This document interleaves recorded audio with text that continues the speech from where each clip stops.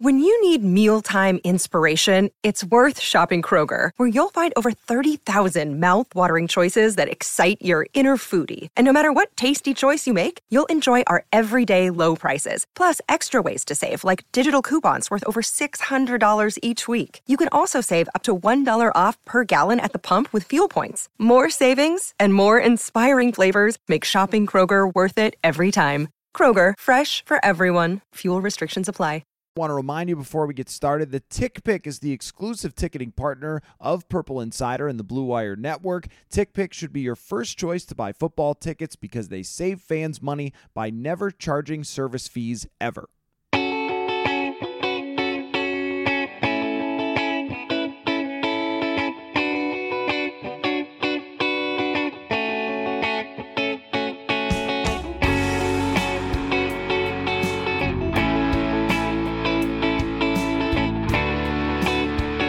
Welcome to the Vikings actually let Jared Goff lead a game-winning drive to win the first game for the Detroit Lions against the Minnesota Vikings. And I think, Sam, everyone is justified in whatever they say. Whatever criticism you have, you're probably right. If you say that only scoring 6 points in the first half is because your quarterback has these bouts with horrendous play and you just can't explain it, you're right. If you say it's Clint Kubiak's fault because he was dialing up tight end screens at the beginning of the game against one of the NFL's worst defenses, you're right. If you said the Vikings galaxy brained their way to Oli Udoh at left tackle for only God knows why, you're right, because he was offside several times, gave up a strip sack. If you say that Mike Zimmer had enough talent on the field, enough players that they have handpicked or drafted, and enough players in the secondary who are not injured to stop Jared Goff on a final drive, and maybe Mike Zimmer should have dialed up a pressure or two, and even the kicker in the booth on CBS knew you should drop a pressure or two. That's correct. Greg Joseph had a fine game, so I guess you can't blame him. If you did say that maybe they shouldn't have gone for two and chased the points because that ended up hurting them later, you're right. If you say that they mismanaged the end of the game by not running off more clock because there was no way in hell that Jared Goff was going down the field with only a minute and no timeouts, you are right. What did I miss, Sam? What did I miss? I think everything is right. If you say Mike Zimmer should be left in Detroit, you're right. If you say that Rick Spielman has built a roster so thin that if you lose a few players, you fall to the Lions, you're right. If you say that signing the contract extension is one of the worst moves for Kirk Cousins in the history of this franchise, you're right. They are 5-7, and they just lost to the worst team on this planet playing professional football. I mean, there is nothing you could say that I would disagree with unless it was about Justin Jefferson. You might be able to say he didn't do enough. He did enough. He was fantastic. That's it. That's been the story of 2 years with this football team, desperately trying to scratch and claw their way to relevance. And then whoop, you lose to the Falcons. Then whoop, you lose to the Lions. I mean, this is who they've been for a long time. I didn't think this would happen today, but it did. And I think that everybody listening to this is like, yeah, okay, it's about right. It's not super shocked by anything that happened here today. So your reaction. Well, hi, Matthew. How are you doing today? I'm okay. Yeah. I mean, I tweaked my back a little, so I'm sitting on the couch like sideways. Oh, tweaks are bad, man. Tweaks can linger. They can. They definitely can. Yeah. That's a stinger for sure. That is a franchise-altering gut punch that you deserve when you play half a football game. That's what you deserve. Let me tell a story. The 2001 Minnesota Vikings were another squad that was still like trying to recapture their glory from 1998. They were trying to get back to the NFC Championship game. They weren't good, but they had good offensive pieces. They were underachieving with Randy Moss and Dante Culpepper. And they went to play Detroit. They were 0-12. The Vikings were 5-7. Detroit led 20-7 at halftime. The Vikings came back to take the lead, and Detroit beat them on a late touchdown. I mean, how circular is this sport, is sports in general? Like when history repeats itself 20 years later, I mean, you can't just sit back and be in awe of that the Vikings have now been the elixir for two separate winless Lions teams to prevent their shame and get them a win in the exact same fashion. And I would venture to say perhaps losing their coach in the process. 2 weeks later, Denny Green was fired in 2001. Are we 2 weeks from a Mike Zimmer axing? That might be the final nail in this regime's coffin. And it might not be Monday. It might not be Tuesday. There's a short week. They have to play the Steelers. The playoff hopes are still technically alive. But when you look at the sum of this season and you see glaringly Lions 29, Vikings 27, that's going to absolutely be the tiebreaker. If ownership is wondering like what to do here, that has to be the deciding factor, particularly when you don't just get beat. Like, it's not like you got screwed by 5 different bad calls and you turned it over 4 times in fluky fashion. I mean, you got beat soundly for half the football game and then got marched on the final drive of the game. For some reason, thinking that Jared Goff was going to beat you over the top somehow without any good receivers and that they were going to like somehow just, the clock's just going to run out on him with 1:50. No, like the most prevent conservative nonsense on the final drive. Cameron Dantzler and Xavier Woods don't know what they're doing on the last play, it seems. And you absolutely deserve that result. And once again, another entertaining football game that should not have been that close whatsoever. The Vikings, it was a classic Vikings performance and also a classic Lions performance with the way that they tried to give it back to Minnesota, seemingly not wanting to win that game. And the Vikings just couldn't take the gift. They couldn't take it. And ironically, after their ugly win against Detroit, saved jobs in week 5, probably. Now in week 13, it might cost them jobs because they flirted with the same team again. Disaster strikes. What a meltdown. Oh, goodness. No, you're right. I can't believe it happened. Using the word meltdown is so right, because it wasn't that they had, like you said, things go wrong. It wasn't like there was some tipped interception off of Tyler Conklin's head that they ran back for a touchdown and it just everything unraveled from there. It was, you were soundly beat in the first half. You were outplayed by an 0-10-1 football team. Jared Goff is standing back there throwing 30-yard passes down the field to open receivers. He had the lowest average depth of target in the NFL coming into this game. And in the first half, he looks like Tom Brady throwing to Rob Gronkowski at times because he has open receivers and plenty of time to throw. And again, I'm very surprised that they weren't dialing up blitzes and things like that, because remember that game that Jared Goff played against, I believe it was Miami, when he was with the Rams, where they blitzed them all day long. He had this horrendous game. And that was kind of the turning point to, I don't really think the Rams can go forward with Jared Goff as their quarterback. And today they decided to 4-man rush with 2 nose tackles, Sheldon Richardson playing out of position, DJ Wonnum, Armon Watts mixing in. Like, these are not guys who can create pressure. This is not Danielle Hunter. It's not Everson Griffin. Like, this is a group of either run stuffers or backups. And the fact that Detroit did everything they could in only a fashion that Detroit could do. I mean, 4th and inches, QB sneak up the middle, and you probably get that if you're Jared Goff, right? And instead they no, we're going to hit a big play here and decide to try to throw deep with Jared Goff and, like you said, his almost no talented wide receivers outside of their tight end, and he fumbles, gives the game away, and the Vikings had plenty of time there to just wind the clock down because Detroit had misused its timeouts too.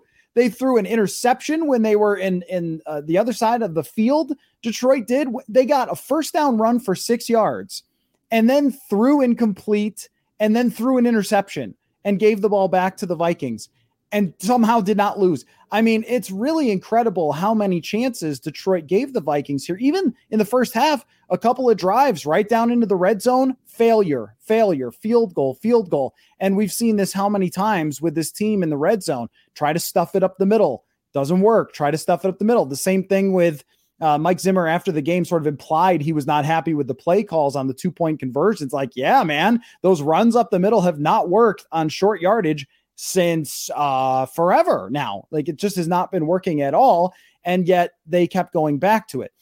So I want to break this down like on a more micro level from sort of start to finish. But I'll make the declaration that if they lose to Pittsburgh on Thursday, I think that's it. Because as of right now, weirdly, and it feels almost inappropriate to say out loud, they're still in the playoff race. They're very much still in the playoff race. They're like their odds, I looked today, I think they dropped down to like a 25% now after this loss. But still, they're right there, and Washington's no good. Philadelphia is not that good. So they could still get in, technically speaking. If you lose to the Pittsburgh Steelers, I mean, then it's really hard to make any case that you're going to beat Green Bay, you're going to beat the Los Angeles Rams with the position that they're in. And I think that pretty much takes away any chance and any reason to even keep talking about this. So, yeah, I mean, this is the exact type of one that for many years, if this is it, if they don't turn it around, win a bunch of games, get in the playoffs, if this is it, this will be the game that we all go back to. That's when I knew it was over. It was poorly quarterbacked. It was poorly designed. It was poorly coached, from Mike Zimmer to the offensive coordinator, Clint Kubiak, to everybody down the line had a horrendous day to lose to a team that bad. And when you've had if you have one of these, oh man, the Bills lost to the Jaguars. What a weird day in the NFL. But it's not like that. This happens every year to them. And now to be at a worse position than they were last year. Last year was what a horrible lost year. Worse position right now than they were last year is completely unacceptable from a team that started thinking we're going to make the playoffs. A team that declared over and over, we're actually a good team. We're actually a good team. And now, well, if you're going to make that declaration, you can't end up 5-7 and lose to the Lions. Isn't it crazy how the 2-week stretches have just kept defining and redefining this season? We've talked about it all year. First 2 weeks, 0-2. You're on the brink of an 0-3 start, disastrous. And then you kind of stabilize a little bit. Then you win 2 more games and things are great. You lose 2 out of the bye. You want to fire people. You win 2. Suddenly it's back on. And now you've lost 2 in a row. And we go from playoffs, here we come, to who's the next coach? Is Joe Brady going to be the next coach? I'm sure there will be an article on some blog Monday morning. The Vikings should hire Joe Brady. Mark my words, that will be a story. I guarantee it's somewhere. If you're a listener and you find it, send it to me on Twitter just to prove the point. Like, the hunt is on now. 2 weeks ago, we were talking about, can the Vikings compete with the NFC's elite? And now we're saying fire everybody. A 2-week league. Astonishing. Now, I think there is probably going to be some excuse making with the injuries. Like Mike Zimmer even alluded to it. He said, well, we're going to get some guys back on defense. That'll help us a lot down the stretch. But the fact that they played, I mean, really until the final drive, the fact that they were as dominant as they were in the second half disproves that point. If you could do that in the second half, you could have also done it in the first half and put the boot on the throat early, and they didn't do it. So the fact that you had the potential to still, shorthanded, dominate this team for basically 2 quarters of the game shows that the injuries are not an excuse. You cannot make injuries as an excuse. It was a bingo. It was a bingo in the first half of how to lose to a winless team. You come out and you can't score twice in the red zone. You don't cover basically the only viable passing threat the Lions have, TJ Hawkinson, give up touchdowns. You turn the ball over. Kirk Cousins with the strip sack, gives it back to Detroit for an extra possession. You get a key injury, no fault of Adam Thielen's, but Thielen getting hurt, that threw the offense off early. A missed call to complain about with the face mask on Cousins. Like, it kind of had everything mixed in. And of course, the botched 2-minute drill.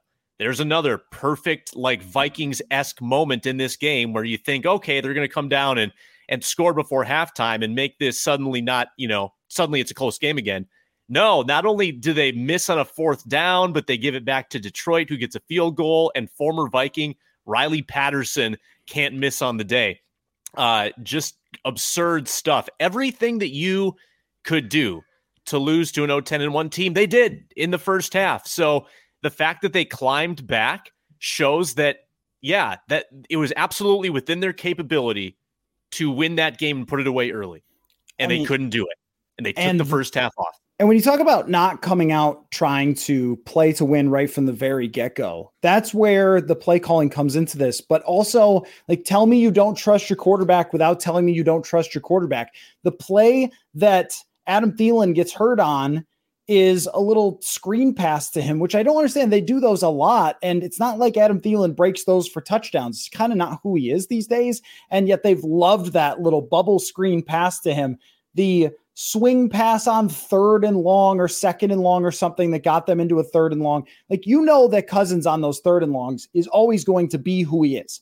So if it's 3rd and 20, do not expect some dime 40 yards down the field. He doesn't even have the sort of wherewithal to think, you know, if they pick it off 40 yards down the field, it's probably just like a punt, not that big a deal if we're going to take a shot to Jefferson, but there's a pretty decent chance that there's pass interference or the guy makes an unbelievable play. So they just don't do that. Like, that's not a thing that they do. But to come out, it was almost like they got spooked a little bit last week by the interception that Cousins threw. And then after that, it took them getting down 2 touchdowns for him to start throwing. And of course, you look at the final box score and you go, hey, look at all these yards, couple of touchdowns, everything. It's like, right, but you got down by 2 touchdowns to the Lions by playing ultra conservative. They ran the ball probably too much considering who they're playing and the fact that you could just steamroll the Lions most of the time, and other teams have done that this year. This whole idea of, the Lions have played some teams tight. Yeah, a lot of teams that they've played tight have bad offenses also. They don't have offenses with this quarterback and this wide receiver. And look, the offensive line wasn't good, but I mean, that's a product of something that they did to themselves to begin with also. And maybe that's what they were concerned about.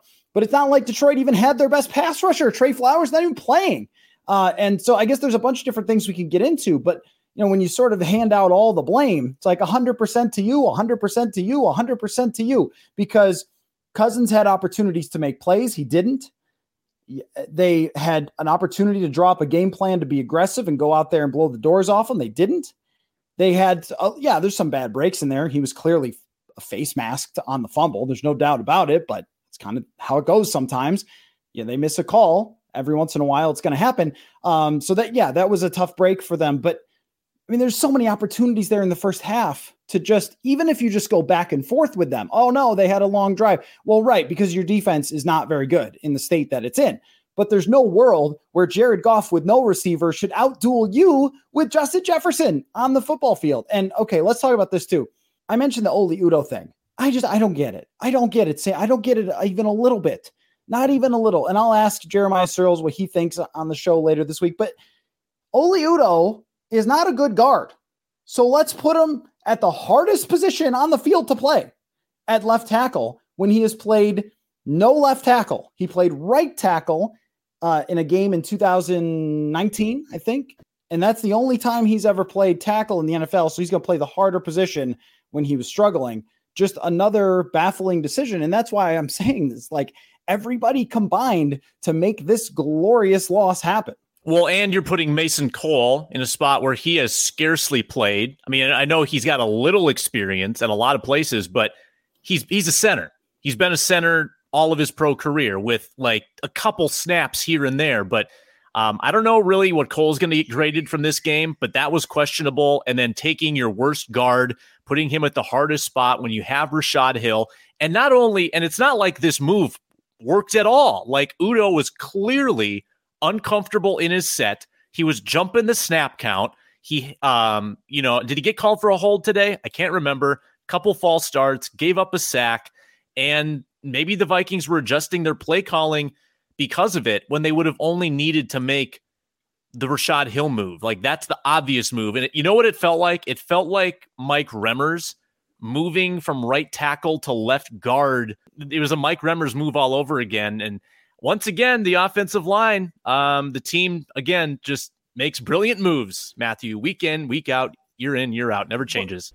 Hey everybody, Minnesota football is in full swing and there is no need to exhaust yourself searching all over the internet for Minnesota football tickets because TickPick, that is TickPick, PICK is the original no-fee tickets site. It's the only one you'll ever need as your go-to for football tickets. TickPick got rid of all those awful service fees that the other ticket sites charge, which allows them to guarantee the best prices on all of your tickets. Don't believe it? If you can find better prices on the same seats on another site, TickPick will give you 110% of the difference. Now, we've had lots of exciting games at US Bank Stadium this year. There are still more to go, including Los Angeles coming here. It's always interesting when Chicago comes to town, so you're going to want to go to tickpick.com and check it out, and make sure it's tickpick.com/insider because you can save $10 on your first order for Minnesota tickets. That's tickpick.com/insider.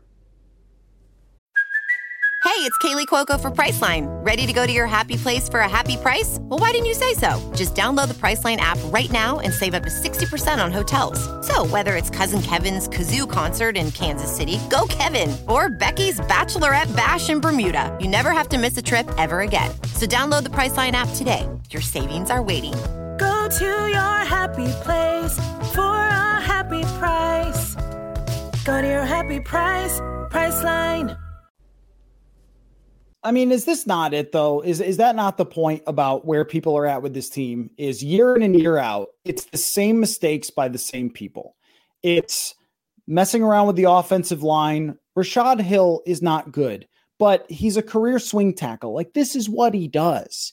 He just goes in there and plays a single game and is okay and prepared to play and knows how to take a pass set without jumping offside and all that sort of stuff. Like, that's Rashad Hill, everyone. And so you've got that guy standing over there. I spotted him on the broadcast once, sort of standing with his arms folded. Like, I don't know, Rashad. I don't know either. I don't know why they took a guy out of his position. Not that Udo had been playing well at guard, but at least he had been playing guard for the entire season. And then all of a sudden you just change it up on him. So just to recap, you take the guy from tackle to guard right before the training camp, expect him to learn that. When it doesn't work, then you take him from guard to left tackle where he's never played. So just, I mean, wrap your head around all of that. Like, where to go, there's just so many different directions here because there's like the big picture and then there's this game sort of bouncing back and forth. Do you want to go even back to the 2-point conversion? I mean, I'm kind of all over the place on this game, Sam, because it's like, wait, let me remember all the things that they botched to let this happen.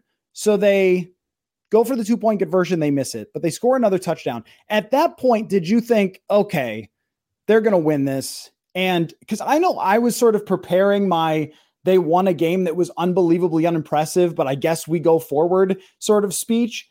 Where did this happen? Like, it just seemed like everything was going their way in this second half. And I'm still very shortly after this game trying to figure out, like, when was it that this thing truly fell apart at the end? Because how, as a team, are you up 27-23 with Jared Goff getting the ball with 1:50 and you end up losing? It's just...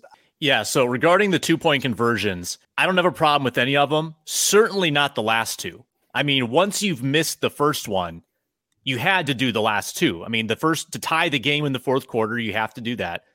And then the last one doesn't really matter. I mean, it's kind of academic. You're trying to go up 6. The other team still needs a touchdown. So that was kind of irrelevant. Sure, if you add it all up, there's 6 points right there left on the field. But if they make the first one, they probably don't take the second. Like, there's a ripple effect there. So the only question is, do you go for the first one?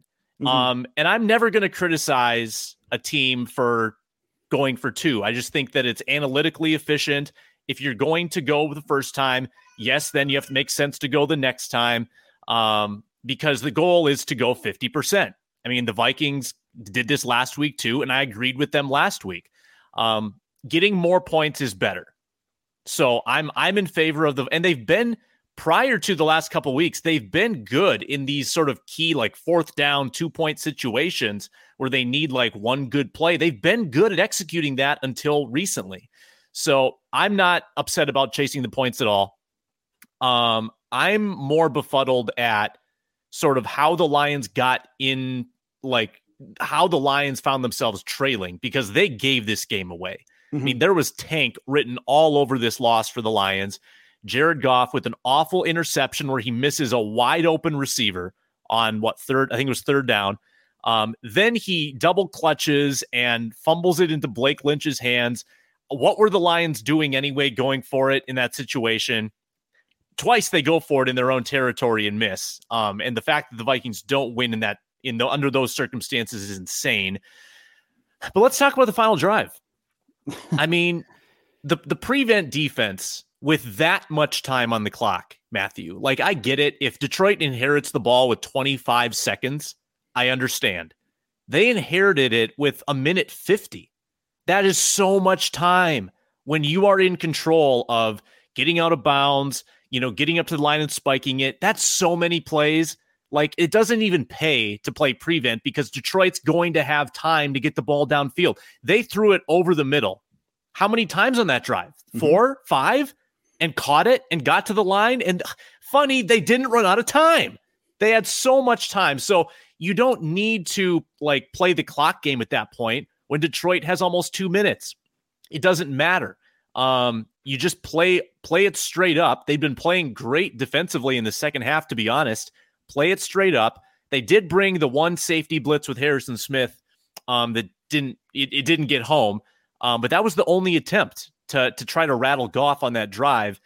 Who do you pin the touchdown on? Dantzler or Woods? It seemed like a miscommunication. Yeah, I'm not sure. Dantzler has typically been the guy that other teams attack in big moments. I mean, we've seen that a number of times, including it was Cooper Rush targeting Amari Cooper against Cam Dantzler in that game. And it even goes back to the Russell Wilson, the game where he had the comeback win. And again, this is where it's like we live in a simulation that just got stuck and keeps doing the same things over and over again. And so there's a sort of a thought that came to my head as they were not blitzing anybody to go after Jared Goff, who only does one thing well these days, which is if he has lots of time to throw and someone is wide open, he will actually throw the ball to the correct spot.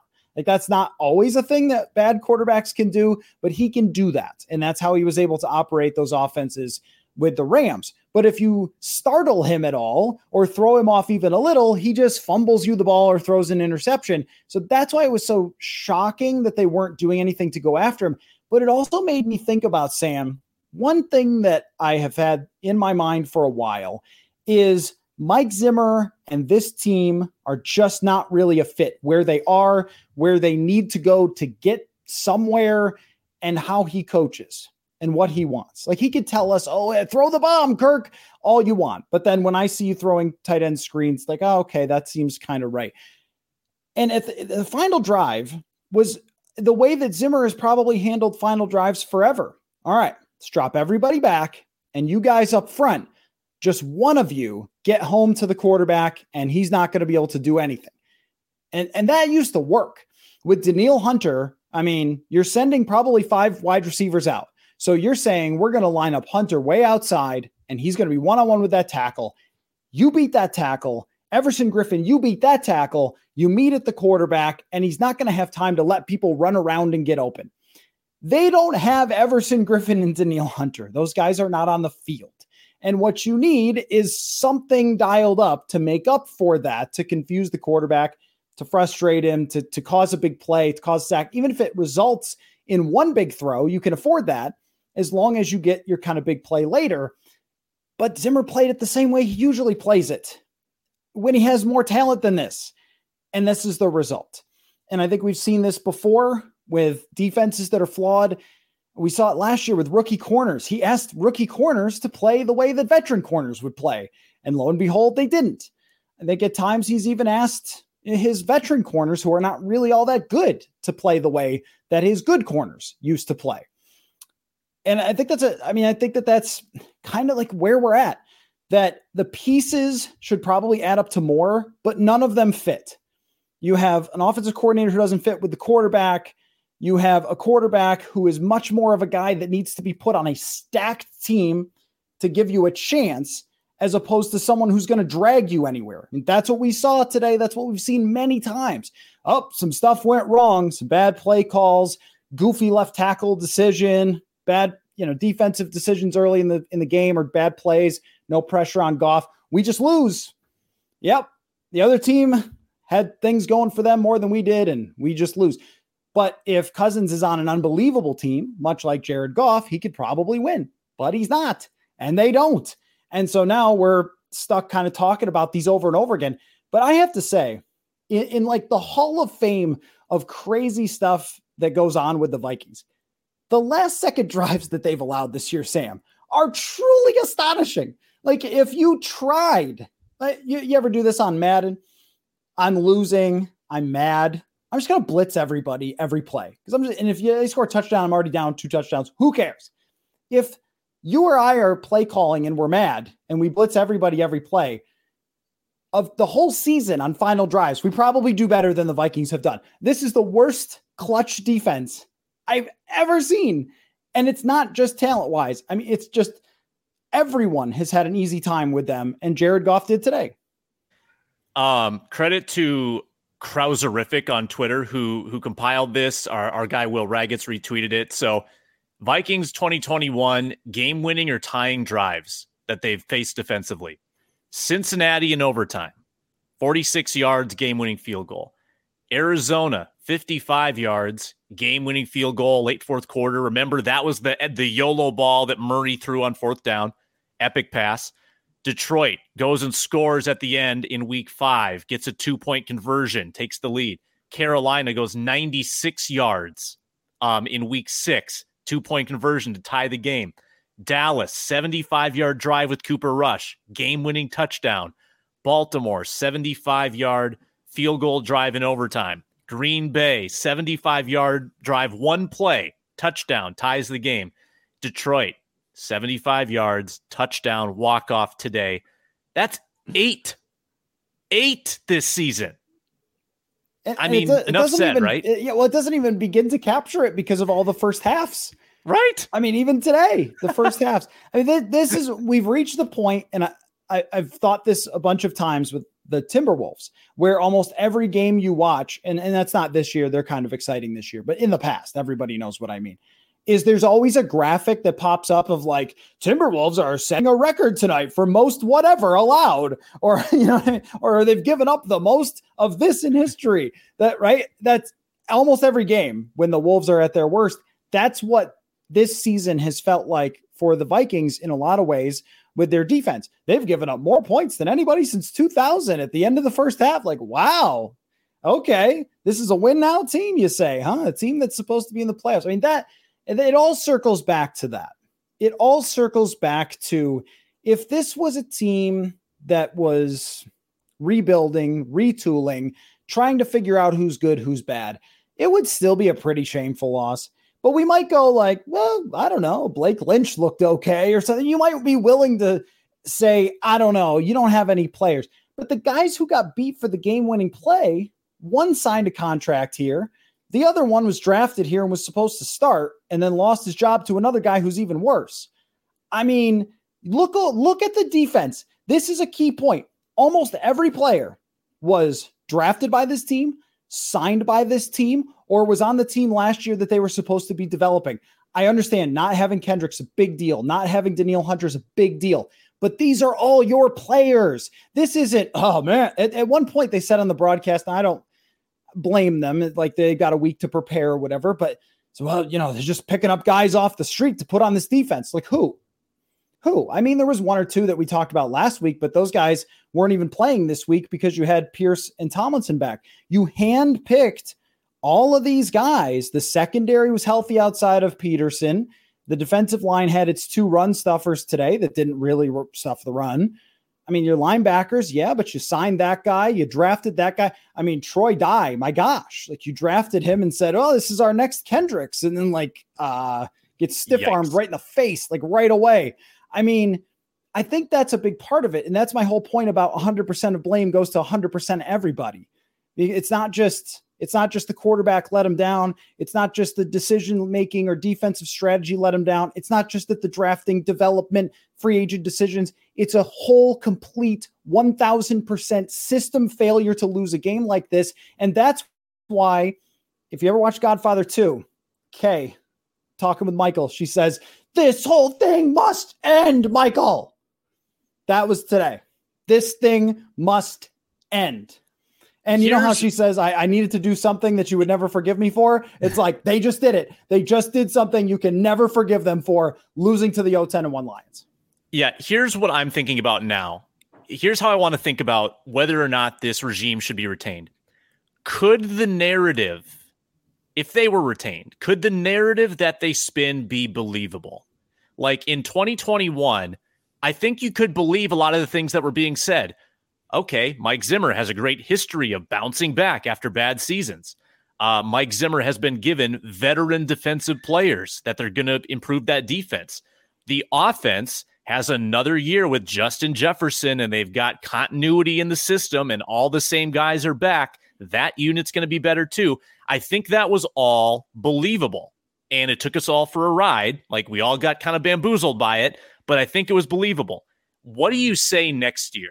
If you've got the same core decision makers in place, what could you possibly say that anybody would believe, even the players? Like, who would believe if they came back and said, well, we've got this, our next new defense. This is the real thing, guys. They are new and improved. We drafted a couple guys. We signed a couple guys. This is the defense that we've been looking for. You're not going to believe that. Kirk Cousins has turned the corner. He's more mobile. He's more decisive and more aggressive. Swag. What are you going to believe? Like, you can't believe anything after this season because this shattered the trust that you have, I think, in this staff and this quarterback. Sam Ekstrom here, wondering if you're stuck on your company's injury report. In an unfortunate situation like that, it's good to have someone in your corner. That's where Kemet Sanford and Kramer Law can help you understand your rights under Minnesota's workers' compensation laws.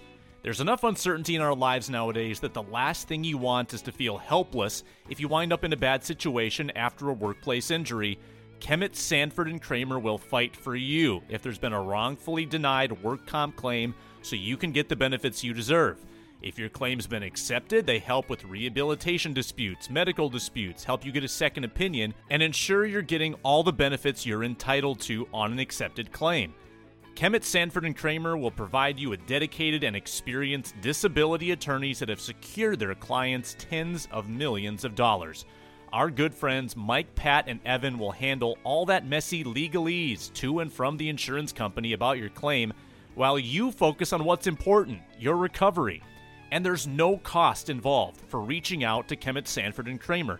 In fact, you don't pay a dime unless they successfully obtain your benefits. You get paid, then they get paid. It's that simple.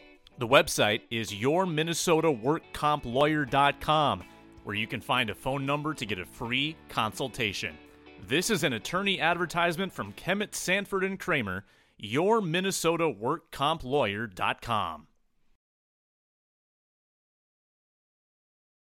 This is a tremendous point, that everything that they sold was believable. We signed all these guys on defense.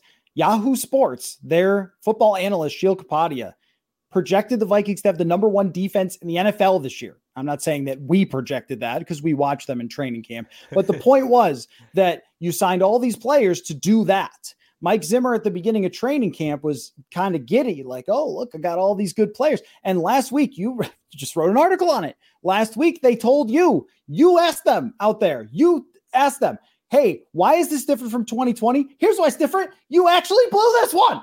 Like last year, you beat the Jaguars in overtime. You're worse. That's why it's different. That was like, and what a twist. What a twist. But that was the whole thing was, well, it's different. It's different. Even up to the other day, they're demanding you believe that this is different. But how is it? How is it different that signing Patrick Peterson is different than franchise tagging Anthony Harris? How is it different than some of the other moves they made? Delvin Tomlinson is different than trading for Yannick Ngakoue. Shuffling around the deck chairs on the Titanic is not different. How is it different that this quarterback suddenly had swag? Like they were like, come on, man. After the game, the broadcast shows Kirk Cousins with a big smile on his face, dapping up somebody after the loss.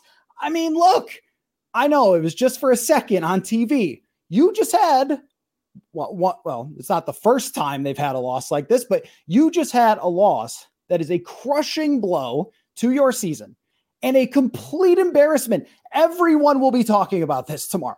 This will be on ESPN, NFL Network. Everybody, hey, good for you. The Lions got to win against those Vikings who found a way to blow it. And here's him like, hey, nice to see you, man. Great to be back in Michigan. It's like, this is your quarterback, guys. This is who you have. No, the whole loss isn't his fault. I got that a bunch. I tweeted about it. I said, like, he's smiling after the game and dapping people up. Like, what? Good quarterback rating again, though. I mean, but like, this is what you have. This is what you've had.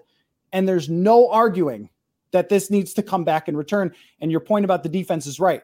They're going to have to sign a bunch of whole new players again. We already saw this. Like, this must end. Give me any scenario, Sam, where it doesn't after this. Well, like you said, Thursday is probably the reckoning. A loss on Thursday and it's over. I think if you win Thursday, which again is believable, like every game is a coin flip with this team. So you win Thursday, and I'm assuming that I haven't looked at the score. I don't know if Washington is losing to Las Vegas. I'm assuming they'll lose. Philadelphia's got that bye coming up. You can catch up with Philadelphia. You can be tied for the 7th seed. And at that point, they can probably justify again, like riding it out, end of season. And then they would have to win the rest of their games. I think you probably have to win, 5-7 from here. You need minimum 4-1, I would expect. But if you lose the one on Thursday and suddenly you're 5-8, yeah, I fully agree with your earlier endorsement that Thursday is the game. Like, this is it. Because then you've got a week and a half transition period. Like, the reason you don't make the move today is because you have 3 days to prepare. You can't change coaches in that situation when you have a playoff hope. But after the Thursday game, yeah, that's a perfect time. So circle Thursday. And if you're disinterested in the team because of they're just bad, they're not going to make the playoffs, you can watch. And if you want to, you can cheer against to see like what happens with this football team, whatever floats your boat as a fan. But Thursday is meaningful, if not for the win, like for the playoff part of it, for what comes of this coaching staff. So as we speak right now, Washington is actually ahead of Las Vegas 7-3. So we'll see where that game goes. I wanted to bring this up. Here's the playoff race. Just think about this in terms of disappointment. In terms of like, I don't know if it's an all-time disappointing season. The most disappointing season that I have covered from this team is 2018. Hands down, that would be tough to match because they had a good football team, an extremely good football team in that year. Lots of talent, all of Mike Zimmer's guys, and they just blew it. Philadelphia won with its backup quarterback today. They've been playing Jalen Hurts, who is supposed to be kind of their tank quarterback, but he's won sort of too many games. So as we speak, they're in that spot now in the 7th seed. Washington lost its quarterback in week 1. They're playing a guy who is an XFL backup. Now he's done okay, but again, Taylor Heineke lost out a job once to Case Keenum. Carolina just fired its offensive coordinator, and I haven't even got to gloat about it yet. Atlanta has been horrendous now for years. It's just flat out. Just awful. New Orleans played a tight end at quarterback the other night. He threw 4 interceptions. These teams are tied with you. You've had your quarterback healthy all year. You have had a longtime defensive-minded head coach who is lauded as one of the smartest defensive minds in the league. You've had tons of draft picks. I mean, you've traded and traded and traded, undrafted and drafted. You had 2 first-round draft picks in 1 year. One of them is under indictment at the moment. I mean, what excuse do you have to not be ahead of these horrendous franchises or teams that had their quarterback hurt? What excuse is there left? I can't get to one. So my question for you was kind of like, what could change it? I think the only thing that could change it is undefeated the rest of the way in a playoff win, but you just lost to the Lions. Who am I supposed to expect you to beat? I'm sure there will be the one, they beat the Rams at US Bank Stadium. And everyone goes, oh, wow, they just beat the Rams. They could be dangerous. Like maybe, but I'm not even sure. Do you think this team has that in them? I don't think after this team has that in them. I think it depends on if there's playoff hope. I mean, I think there is. I think that's a possibility. Like, just as you can kind of be justified in ripping the Panthers and Joe Brady, you've also kind of been right about Stafford coming back to the pack. Yep. The Rams are not unbeatable. And I could very much see the Vikings finishing week 18, looking up at the standings and saying, shoot, That Lions game was the difference. That could be it. Yeah. Like last year was the Chicago game, and that was a pretty bad look. Yep. This year it could be the Lions game. You could be 8-9, and that could be the difference maker. Very well could happen. I'm also not optimistic that they go and like beat the Rams and the Packers, which you kind of have to do now. But I could see them split. Like I could see them, even if the season's over, I could still see them win a stupid game. Yeah. Just because they do have the aforementioned talent that we've discussed, and they are going to get a little healthier on defense. So maddening team. If you're living and dying with this team every week, what a ride, and what a disappointment. Like for the people that invest their time, their money, into this franchise, the season ticket holders, to see this product with this roster, that is hard. That is tough to bounce back from and get excited. Like if the same people are around next year. Yeah. I was thinking about that from the close game perspective. You're familiar with the concept of BABIP in baseball, batting average of balls hit in play. You've covered some baseball. Yep, absolutely. So the argument from BABIP is that the hitter doesn't have a whole lot of control of what happens once he puts it in play. Now, of course, that's not true, because if you hit it harder, you have a higher chance of success, but like put that aside. So that's the idea. The idea is that, over a season, there's a lot of luck. So you look at somebody's BABIP and you'll say, oh man, they've got this like low BABIP that should be much higher. And it's just kind of a luck or regression thing.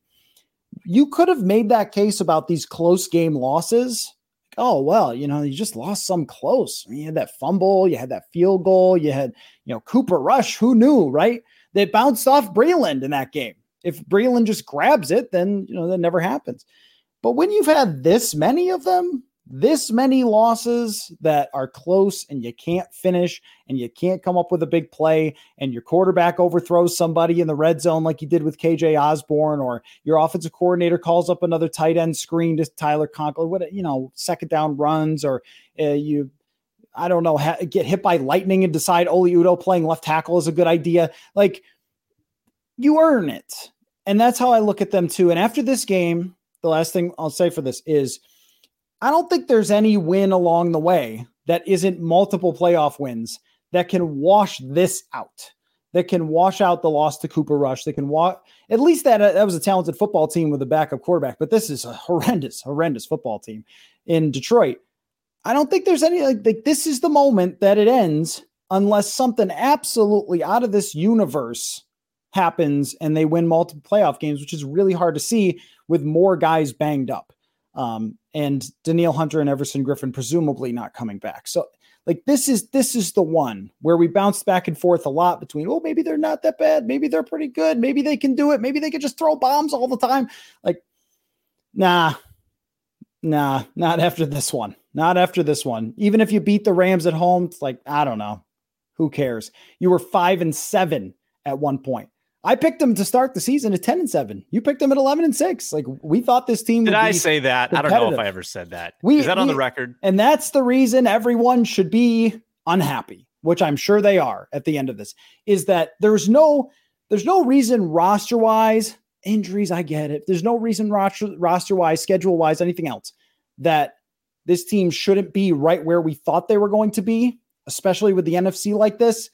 And yet the games that were handed to them by Dallas, not having Dak Prescott, and Detroiting, they didn't take advantage of. They have earned every bit of this spot. And what happens when you do that usually is changes in the NFL. So bottom line on that, the Minnesota Vikings are Max Kepler. That's basically what I took from that. They're popping the ball up, a lot of weak contact. No, I mean, had I watched any baseball in the last 3 years, I would probably get what you're talking about. Will, is there any chance that in 2 weeks we're having another kind of change of heart? Because we've had so many yo-yos this season, and we try to sort of, I think, look at it impartially and like kind of get the zeitgeist of the moment, but also look ahead and say, all right, what does this all mean? Big picture. And the big picture, it just keeps fluctuating so much. But I think you're right. I don't think there is a way to erase this image. I mean, this is tarnishing your record for all time, Mike Zimmer and Kirk Cousins. By the way, you can no longer go to the well of Kirk Cousins is undefeated against Detroit. It's over. But that quarterback rating, however, I'm sorry to keep going back to that. And I know people don't like snarkiness. Some do. But 340 yards on 30 for 40 passing, 2 touchdowns. And let me see what the quarterback rating was. 116.7 quarterback rating in this game. And you look around at the end and go, what? Like, when? When did that happen? I mean, he came through after being down 2 scores to Detroit, but like, I've never seen a player quite like it. In baseball, there's no baseball comparison. If you hit 300, you hit 300. But is it like Andrew Wigginsy, where Wiggins would score 25 points on like 7 for 30? Maybe there's something like that. I don't know. But you get your team behind by 2 scores. So you start the house on fire, and then you come in with the fire hose and put it out. Can't give you credit for that. Sorry. So anyway, well, this was a day, Sam. This was a day. And I'm glad I got the instant reaction story today, that I specifically requested it today. That was a great decision on my part. Yeah, well, I'm sure we'll have another one of these Thursday. Can you believe, Vikings fans, that you have to do this again in just a couple days? But you do. Sorry, I just wanted to respond to what you said about in 2 weeks. Like, yeah, they could get to 7-7 with these next 2 weeks. As we speak, I'm watching Ben Roethlisberger play, and it is just bad. It's extremely bad. And then, Chicago, like, they're horrendous. So of course that could happen, but I don't think you can convince anyone unless you win all of them, or maybe you lose 1 to Green Bay or something. And does that seem like that's here after this? Probably not. So is it still possible? Yes. But the odds of it happening seemed like they were decent, of them like winning enough to get in and being a little dangerous. Not after today. So we're going to have a lot to discuss. People are asking about skull searching, which I think you came on board after skull searching happened last year. So you'll learn all about skull searching. Can't wait to find out. Yeah. And then we'll have, lots of other things to discuss. Maybe by Friday we'll be talking about coach search. So I don't know. We'll see. Sam, great stuff as always. What a day. And they never cease to amaze. Thank you, Matthew.